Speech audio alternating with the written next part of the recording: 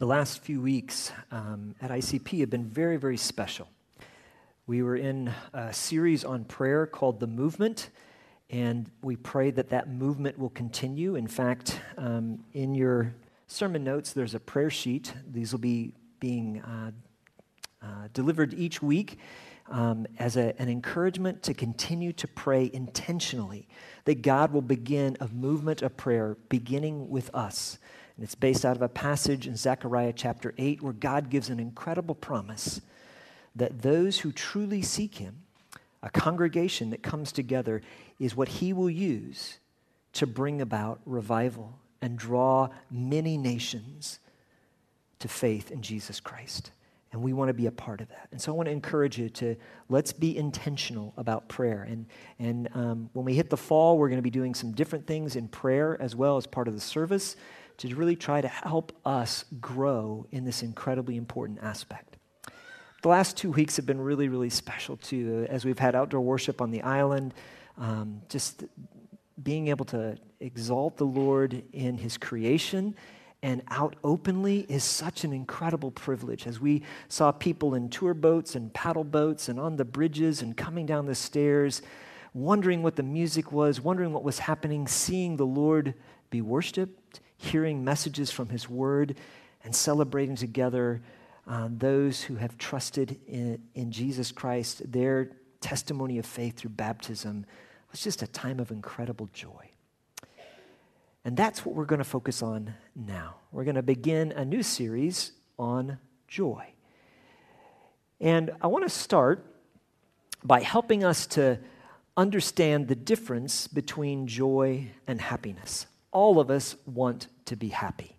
We enjoy happiness. There's nothing wrong with happiness, but we need to understand its shortcomings, how far it can go, and understand that God offers us something even greater. So I want to start by giving us a bit of a test to look at in our own heart. If you're absolutely honest with yourself and with the Lord, would you say, if or when blank happens, I will be happy?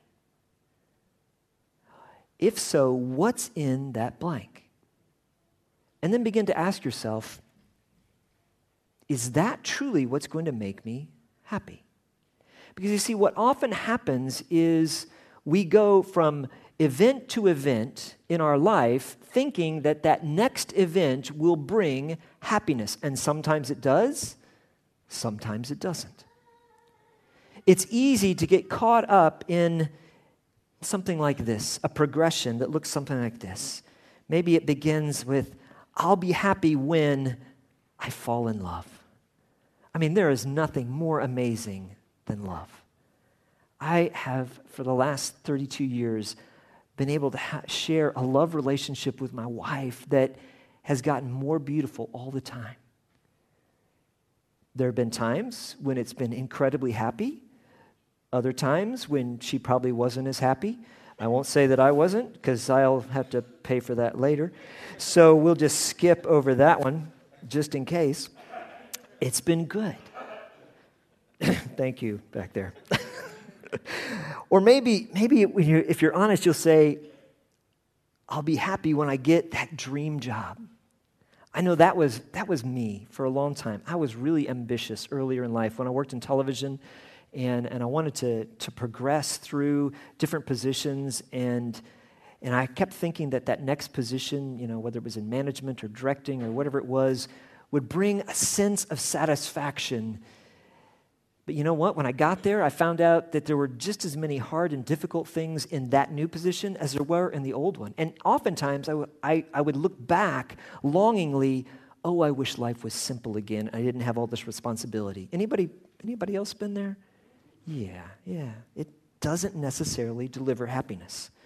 Or I'll be happy when this particular problem is over, after I get past this hurdle, or when I get married, or when I can buy a home, or I find that perfect flat.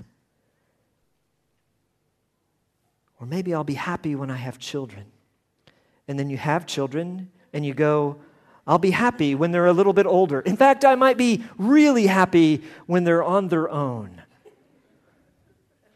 There is a joy in that. It's such a great privilege for us, because I'm pretty sure we're the oldest ones here, to be able to relate to our children as peers now, especially in things of faith. It's really, really cool.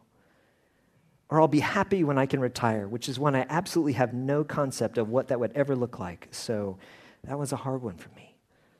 Here's the problem. We can go through life thinking that happiness will come with the next thing, and eventually we can look back and see we've been waiting for happiness all our life, and we missed it. See, the problem is happiness is built on something that ultimately is broken. The blueprint and the information for happiness is corrupted because it is built only on our physical response to what happens to us in life. And humanity is impacted by our sin.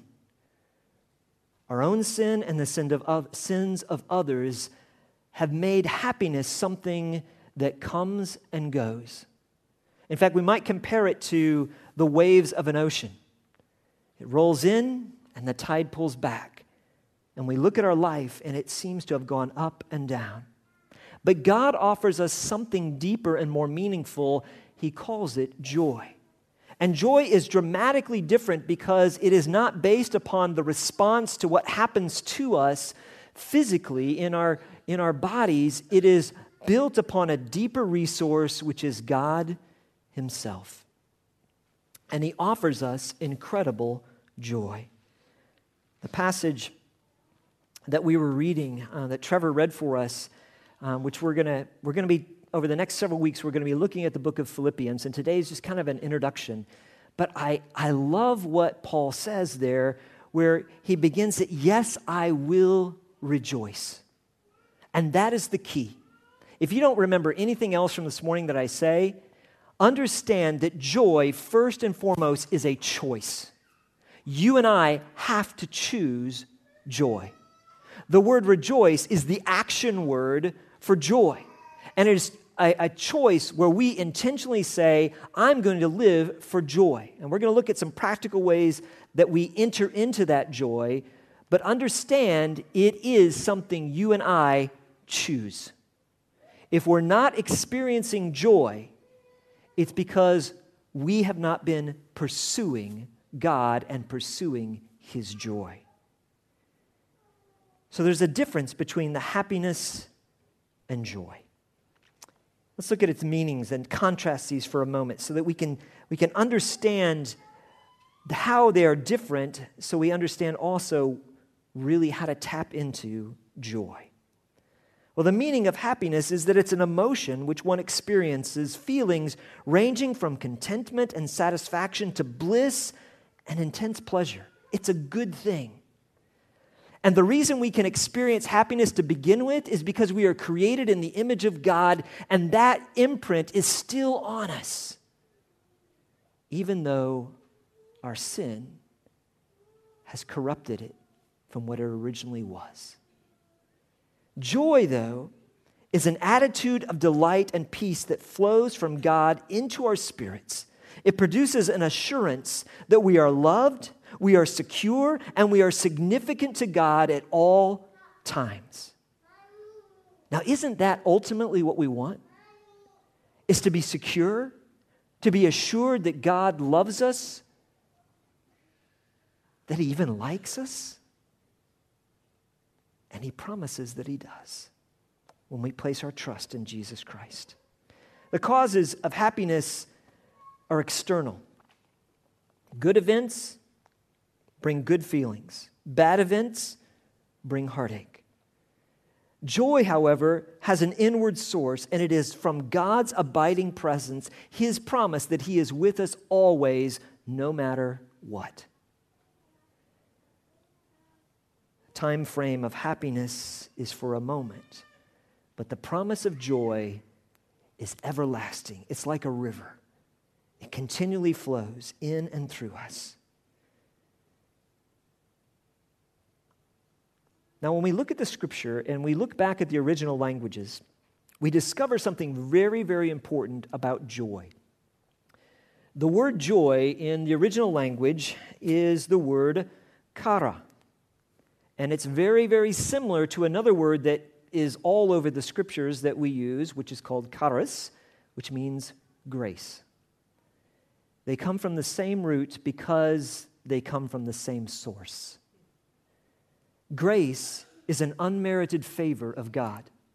And joy is a free gift of God where He gives His presence, His peace, His assurance to you when you place your life completely in His hands.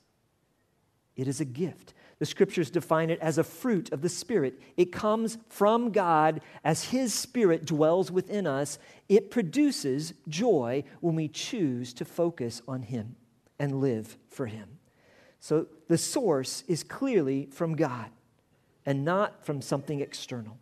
And this is such an important theme in the scripture that the word joy or rejoice or one of its forms appears 434 times in the Bible. Do you think God wants us to be joyful? If He's going to tell us that many times to rejoice or to take joy, or He promises that we will experience joy, the joy of the Lord, His salvation is my joy. There's all kinds of aspects in scriptures that we'll look at that talk about joy. And here in Philippians, we see it concentrated. It's the theme of the whole letter. 16 times in this 4 short chapters, he talks about joy. It's written by the Apostle Paul, and we're going to give you the background here in just a moment, but Paul tells us, first of all, that he prays with joy. He rejoices that Christ is proclaimed, that the gospel goes out. That's a source of joy in his heart and life. He will remain living on the earth for the joy of those he's writing to. That's why he has a tough time making a decision. Is it better for me to go and be with the Lord, to die and go into His presence, or to have fruitful labor here? Well, my joy says, I want to serve you. And that's one of the huge keys to joy. There's an old Sunday school thing. If you grew up, at least in Western culture, in Sunday school, you learned that joy was an acronym that stood for Jesus, others, and you. How many of you went through that? See, a few of us did, yeah. It's a little cheesy, but it's pretty accurate, okay? It's not any more cheesy than most of my acronyms, so I can't really complain. But it's a good definition that Jesus comes first, then we pursue the interests of others, and then we receive joy. It's a beautiful picture. In chapter 2, he asks the Philippians to complete his joy. Their maturity, their growth as the people of God brings him joy. I want you to think about that for a moment. Do you take joy in other believers in their growing, in their success, in their becoming more and more a follower of Jesus Christ? When that becomes the deep desire of our heart, we will experience great joy. And I promise you that when you get to walk alongside of another person who is growing in their relationship with Christ, there is a joy that overflows. It's effervescent. You know, it just bubbles up in your heart because we're sharing something so beautiful. He goes on in numerous times to talk about joy. And ultimately, what he tells us in chapter 4, verse 4, is rejoice. Or choose joy, and again I say, rejoice, choose joy. And it is a command in the Scripture. So joy is not just something that's optional, it actually is something we are commanded to do. And here's why. Nobody is impressed by a boring, self-consumed follower of Jesus Christ. If we're not joyful, we're not showing others who Jesus Christ is. If we don't have a resource within us that gives us peace and contentment in the midst of difficulties and strife, we're not proclaiming the good news that Jesus Christ is alive, that He is the God of this world, and that He offers incredible hope. So therefore, God in His Word commands us to be joyful. Now, here's the thing. Oftentimes we look at the Scripture and we think of God's commands as being ones that are taking things away from us. Ian talked about this a couple of weeks ago. And that's their perception. God, when He commands things in His Word, it is commanded for His glory and for our good and ultimately for our enjoyment of Him. He wants us to be filled with joy, overflowing with joy. So it's a good thing. We are commanded to choose joy. This means that we are told to look for God in every circumstance and choose to trust who He is and what He is doing. We are told to focus our hearts in faith, to have hope in God that sees beyond the trials, the difficulties, and the circumstances that we face. And as I've watched the news in recent days with the attacks in Nice, with the turmoil in Turkey, with the riots and the strife that's in the United States, with the political upheaval that has occurred in the UK, or we begin to look at all of the difficulties in Africa, like Boko Haram, we see what ISIL or ISIS is doing, and we look at the news of our world, and it certainly isn't good news. It can be discouraging and overwhelming.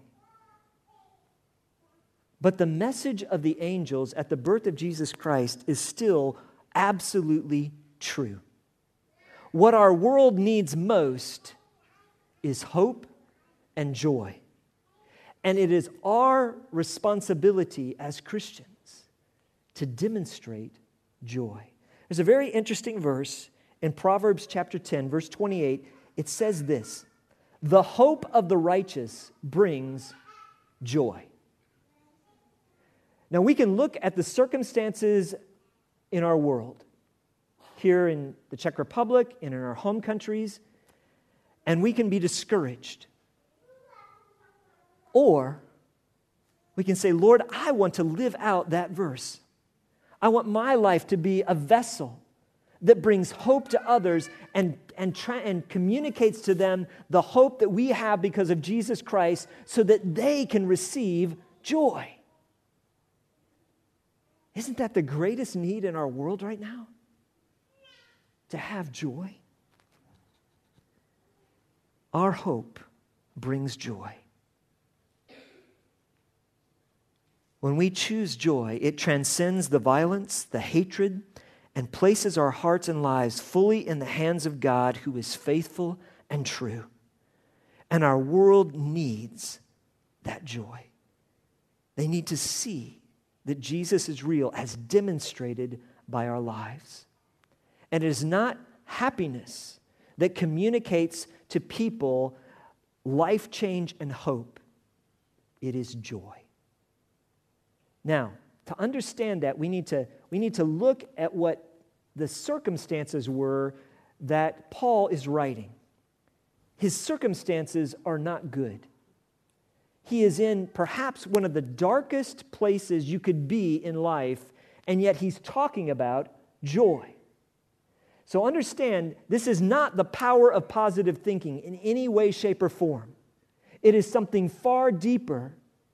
It is a trust in God and seeing God in the midst of our circumstances and what He is accomplishing, even through trials and suffering, that offers hope to the world. It offers joy to the world because they see that something is real when we have joy in the midst of heartache.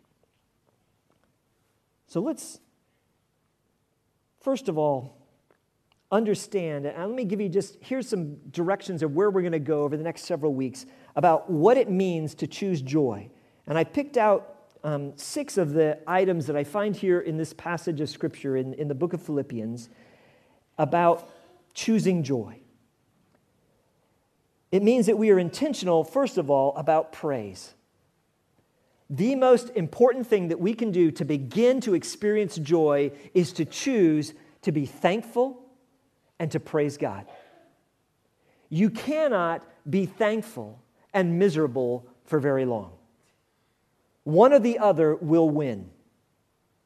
And if you choose to be thankful, God will lift the misery. Now, I'm not talking about, there are certain events that happen in our life. There are things that we can go through, especially physically.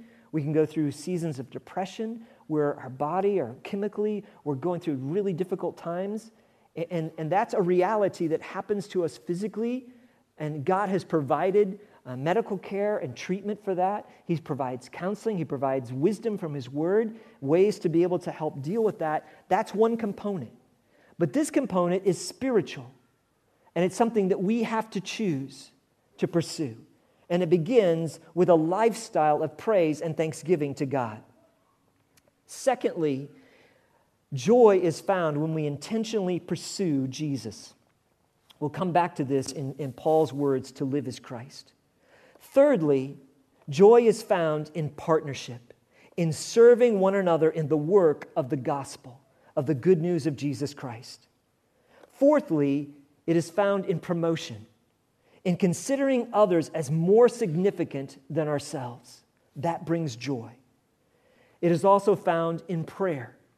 When we especially enter into prayer in intercession and we pray like the priests that we are called to be, interceding for one another. And finally, joy comes from being a peacemaker, recognizing that God has a ministry of reconciliation that He has given to us as followers of Jesus Christ, that He intends to use to draw others to Himself and to bring other relationships together so that they can have peace and ultimately experience joy. Those 6 things are intentional choices that we can make, that we can pursue, that enable us to choose joy. But let's look at Paul. Let's look at his circumstances. At this moment in time when he is writing this, he is in prison in Rome. Now, if you remember, if you read through the book of Acts, if you have much familiarity with it, that one of the deepest desires of Paul was to go to Rome to be able to communicate the gospel. And he tried repeatedly to get there, but was hindered because God had other assignments along the way. And Paul finally makes it to Rome, but not in the way he imagined. He makes it to Rome in chains. He is imprisoned, and day and night, 24 hours a day, he has a Roman guard chained to him everywhere he goes. There's a guard. Everything he experiences, there's a guard. But what is more is that to a large degree, when we read through the letters that Paul wrote from prison, we see that not only is he imprisoned, he is also to a large degree forgotten. I want to show you some of this. I hadn't realized this before. There are a few faithful people who are with him: Timothy and Epaphroditus, Onesimus and Onesiphorus. But evidently, the church at Rome itself had forgotten about Paul. Now, I want you to think about that.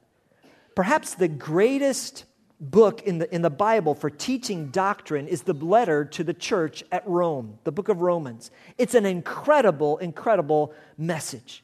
It teaches us all kinds of things about God and about the mystery of the gospel.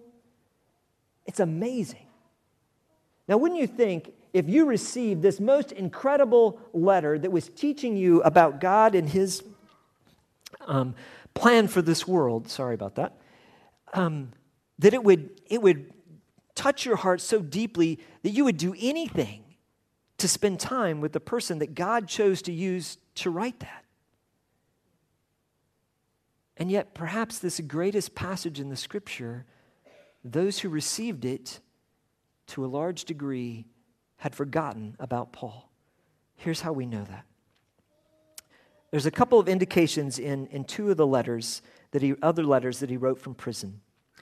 In Philemon chapter 1, verses 8 through 12, it says this: "Accordingly, though I am bold enough in Christ to command you to do what is required, yet for love's sake I prefer to appeal to you. I, Paul, an old man, and now a prisoner for Christ Jesus, appeal to you for my child Onesimus, whose father I became in my imprisonment. Formerly he was useless to you, but now he is indeed useful to you and to me, and I'm sending him back to you, sending my very heart.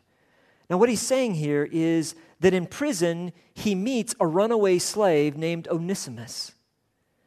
And Onesimus comes to faith in Jesus Christ, and Paul is able to disciple Onesimus, and then he sends him back to the church at Colossae, to his former master, because he wants Onesimus to be able to make reconciliation with his former master because he was a runaway slave. But Paul tells us his condition. He's now an old man. He's now in chains. And his companions, instead of being the pastors and elders of the church, is a runaway slave. But we find out more in 2 Timothy. 2 Timothy 1:16 and 17. May the Lord grant mercy to the household of Onesiphorus. I can't even pronounce it. Just pretend like I said it right. For he often refreshed me and was not ashamed of my chains. But when he arrived in Rome, he searched for me earnestly and found me. Now, what this simply means is, as we read it and we look at some of the extra biblical sources that give us some instruction about what life was like there for Paul, is that Onesiphorus comes to Rome looking for Paul, and nobody knows where he is.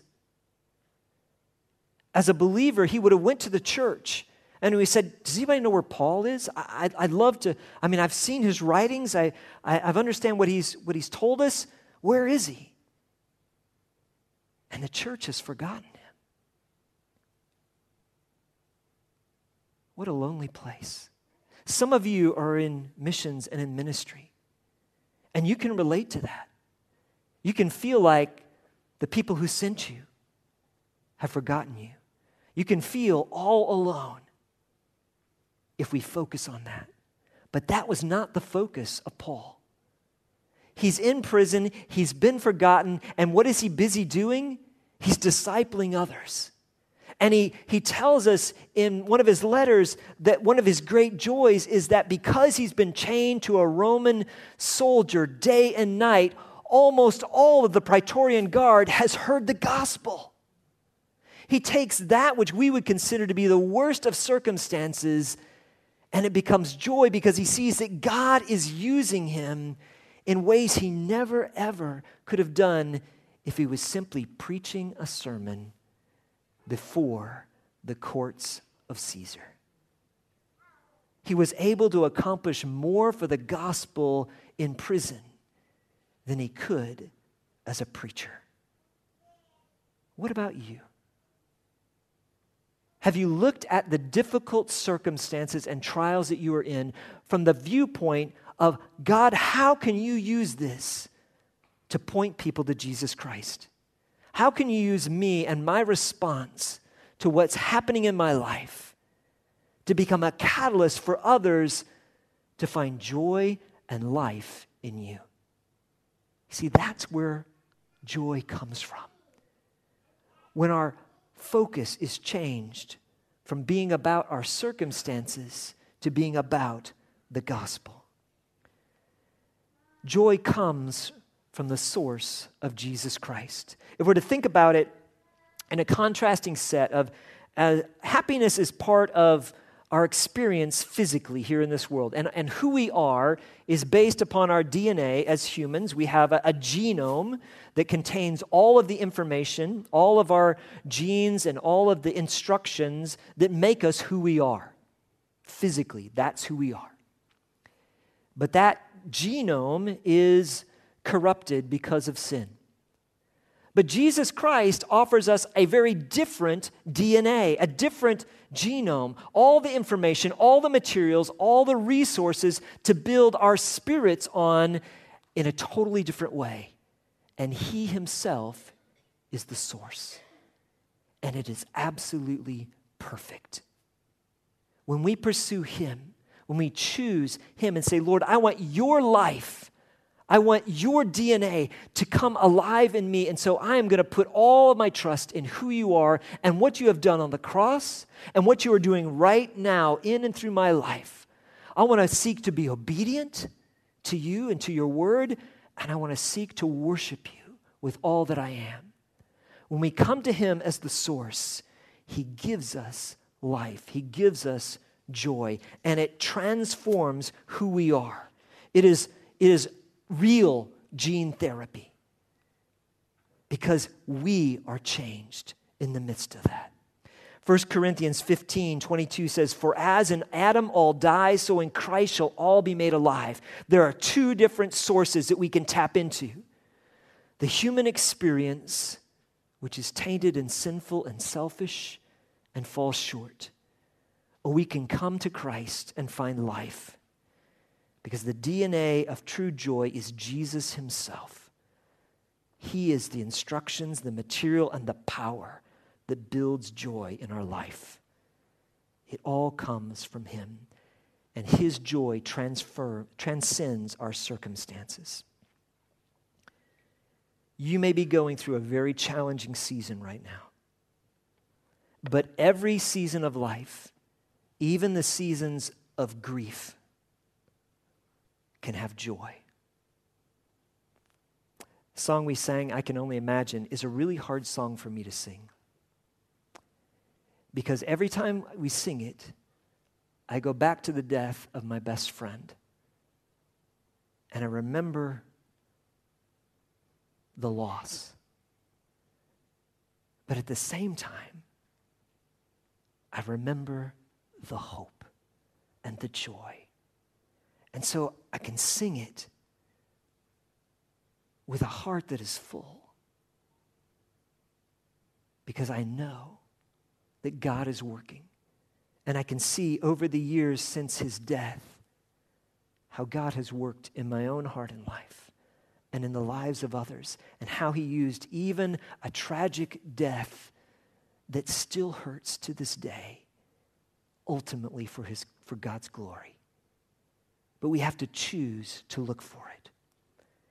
So we can go through difficult seasons, but we can have joy. And the reason that we can is because God himself does not change.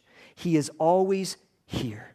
The trials, the disappointment, the discouragement may be nearly overwhelming, but God offers us joy. In fact, as I was meditating on this in the night, I realized that in some ways, suffering is a gift for us. The scripture talks a lot about suffering. It is not a gospel of prosperity and health and wealth. It is a message of reality. But it talks about suffering in a way that helps us identify with Christ. And I realize that there is a gift in suffering, a gift I don't like, but a gift I desperately need. Because when we suffer, it brings us to the point of surrender, where we call out and say, God, I cannot handle this anymore. And that may be one of the most important things you or I need to pray. God, I cannot handle this anymore. Here's why. Because in that very statement, we are releasing control. We are giving up on our own resources and saying, God, I need you. And God answers with joy. Doesn't mean that the circumstances necessarily change, but we are transformed when we surrender our heart to him. Jesus is the one who gives us the full picture of what this is like. And I want to focus in on this for just a couple of moments before we end. If you have your Bibles, turn to Hebrews chapter 12, verse 1. This instruction is so important to us.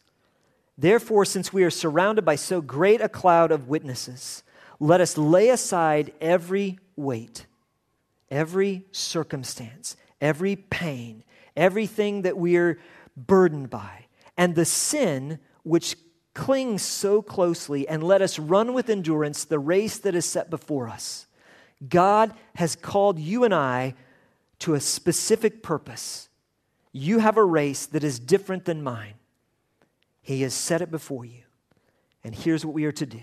Looking to Jesus, the founder and perfecter of our faith, who for the joy that was set before him endured the cross, despising the shame, and is seated at the right hand of the throne of God. Jesus showed us that the worst possible imaginable circumstance, what he went through, he did for joy. Jesus went to the cross. He bore your sin and my sin to pay the penalty that we deserved. He did it to bring glory to God the Father, and he did it for joy. Now, does that seem like a paradox? It does until we see the bigger picture. Because what is Jesus' joy? It's you.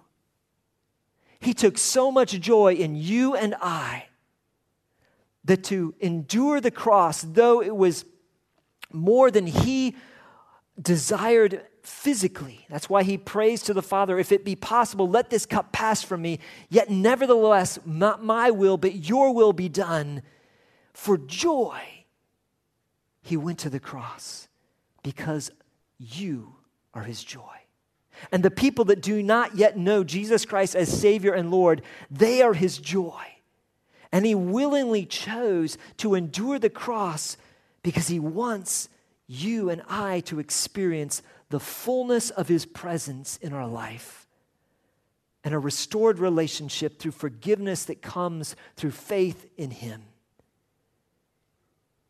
Jesus gives us a model, and he says, if you will pursue joy, your life may be difficult, it may have burdens, but you will experience my presence in a way that is far greater than anything you can ever imagine. And the reward will be sweet. Jesus has now sat down at the right hand of the Father according to the Scriptures. And one day soon, he will return as King of Kings and Lord of Lords. And all the burden that he suffered, he will declare it was worth it. And here's the promise of the Scriptures, that when we seek joy, when we seek to put all our trust in God, he promises he will make whatever we go through, whether it is things that are pleasant or things that are painful, he says he will make it good. This is why Paul was able to say, for me to live is Christ. If we really want to understand how to choose joy, it is found in those 4 words. How would you complete that? For me to live is blank. If you're dead honest right now, where is your life coming from? Would you say, for me to live is success? For me to live is comfort? For me to live is pleasure? For me to live is recognition? None of those things by themselves will bring you joy. But if you can choose, for me to live is Christ Jesus, then the joy of heaven is yours. Father God, it's hard for us to comprehend difficulty and struggle and disappointment. But you are bigger than the problems that we face. You are sufficient to bring joy into the midst of hurt and suffering. Lord, I ask that you would speak to each person here today. Lord, that you would whisper into their ears and into their hearts that you want to give them joy, your very life, your very presence in them. And Lord, I pray that you would call them right now, wherever they are. If they've never trusted you as Savior and as Lord, I pray that today they would simply call upon the name of Jesus, because you have promised that anyone who calls upon the name of the Lord will be saved. Lord, let them just cry out in their heart, quietly or out loud, it doesn't matter. Right now, let them just say, Lord, I want to know you. Jesus, save me. For others, Lord, maybe they've been looking for life in every place other than you. Maybe there's areas where they're being disobedient and you're simply calling them to say, would you trust me? Would you just turn around and trust me with that decision? Because I want you to experience my presence, my joy. Others, Lord, are going through a difficult trial, difficult time. Would you give them the courage to simply say, Lord, I choose joy. I am going to rejoice. I'm going to begin with the first step of simply praising you for who you are and thanking you for the things I see around me, the things I see that you are doing. Lord, would you help us to put this into practice? Help us to choose joy. Lord, we want to see Jesus Christ be lifted up. And Lord, I believe that happens when you become all that we want, all that we desire. So Lord, would you work in our hearts and lives today? Help us to fight for joy. In Jesus' name.